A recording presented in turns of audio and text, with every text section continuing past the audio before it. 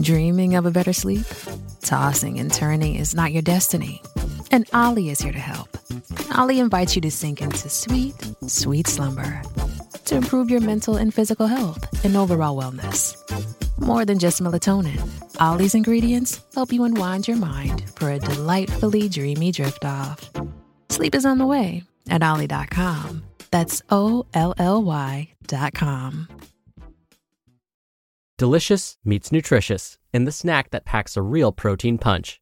Wonderful Pistachios. Each 1-ounce serving of Wonderful Pistachios has 6 grams of protein, giving you over 10% of your daily value and making Wonderful Pistachios one of the highest protein nuts. But perhaps more than that, I love all of the flavors they have. Their sea salt and vinegar ones are my favorite when I'm craving that flavor but want to keep it healthy. But that's just the tip of the iceberg. Wonderful Pistachios come in a variety of flavors, like chili roasted, honey roasted, smoky barbecue, and jalapeno lime, perfect for enjoying with family and friends or taking them with you on the go. Whether you're a pistachio purist who loves cracking open every nut, or you prefer the convenience of no-shells pistachios, Wonderful Pistachios has got you covered.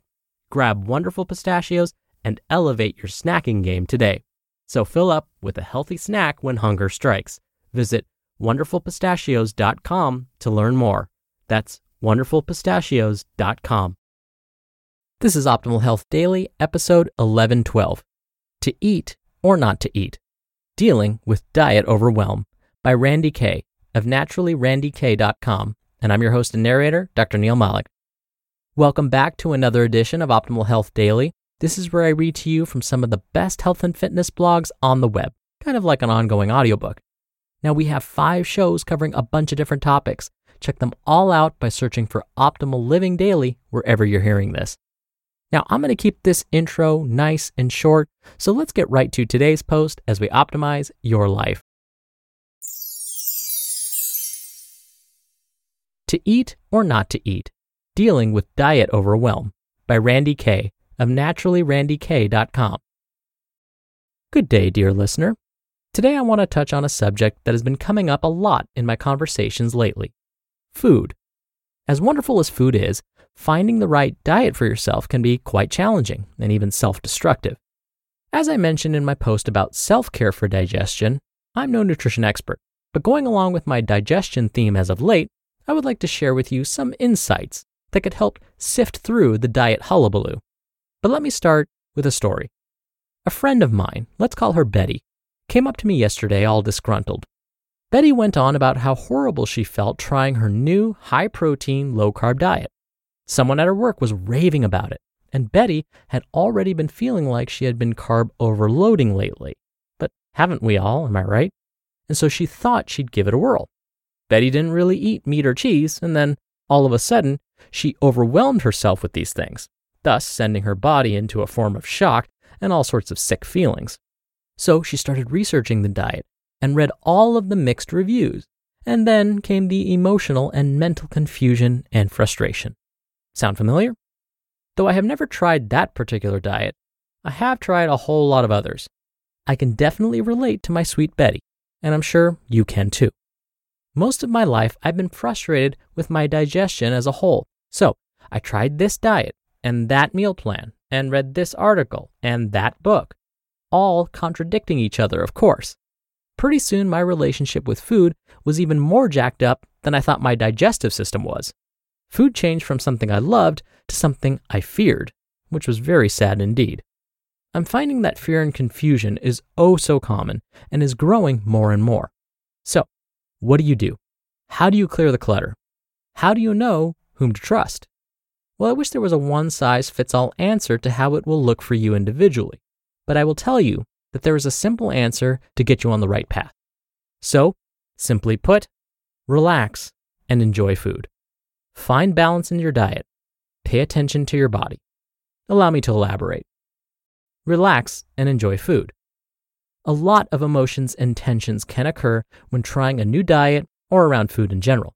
Even with the healthiest of diets, if we are paranoid or upset or confused with what we are eating, our muscles tense up. You may not be aware of it, but they do. Tense muscles and stress hinder digestive functioning. countering whatever efforts you are trying to make with diet. So, relax, calm down.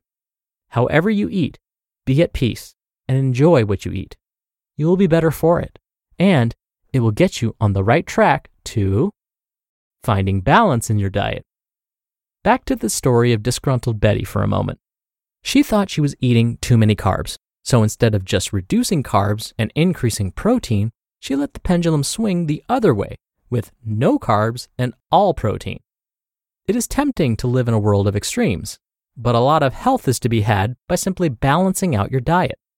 I love these quotes from Michael Pollan. Eat food, not too much, mostly plants. And don't eat anything your great-grandmother wouldn't recognize as food. They are simple and great words to live by. Instead of majorly cutting out things you love and will miss and eventually resent, bring balance. Nourish instead of neglect. Fuel your body with good things, and the not-so-good things will work themselves out. And more than likely, you won't even want the crappy stuff anymore over time. Pay attention to your body. Start noticing how different foods make you feel. Did that bowl of pasta make you feel tired, or did it give you energy? How do you really feel after eating cookies for breakfast? Does this food light you up or bring you down? Taking note after each feast can tell you a lot, more than any book or article. Your body is ultimately wiser than any other source out there. Experts can give you insights and guidance, but at the end of the day, you are your best physician. Journal, meditate, or pray if that's your thing on what path to try. Trust your gut, literally, and try to relax and enjoy figuring out what works for you. Also, I know that food sensitivities and allergies are a thing, and those should be tested out with more professional guidance. But I think these principles still apply. You just listened to the post titled, To Eat or Not to Eat, Dealing with Diet Overwhelm by Randi K of naturallyrandik.com. Dr. Neil here for my commentary. I recently read a post to you on a similar topic, but instead of nutrition, it discussed how we need to think about exercise intuitively as well. Remember, I quoted Cosmo Kramer at the end, where he said, "Well, I don't argue with the body, Jerry. That's an argument you can't win."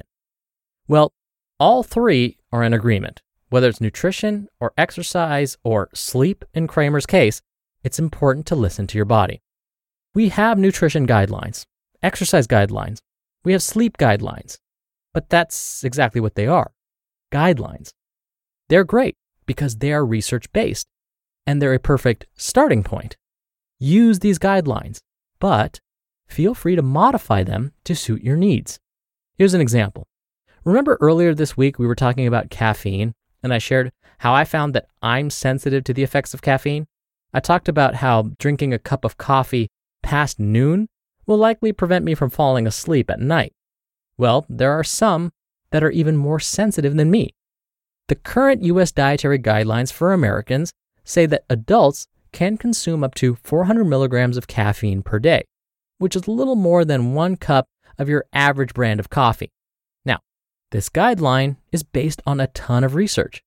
But isn't it possible that for some, 1 cup of coffee is enough to make them jittery and keep them up at night? Absolutely. So this is what I mean by listening to your body. We don't completely ignore the guideline.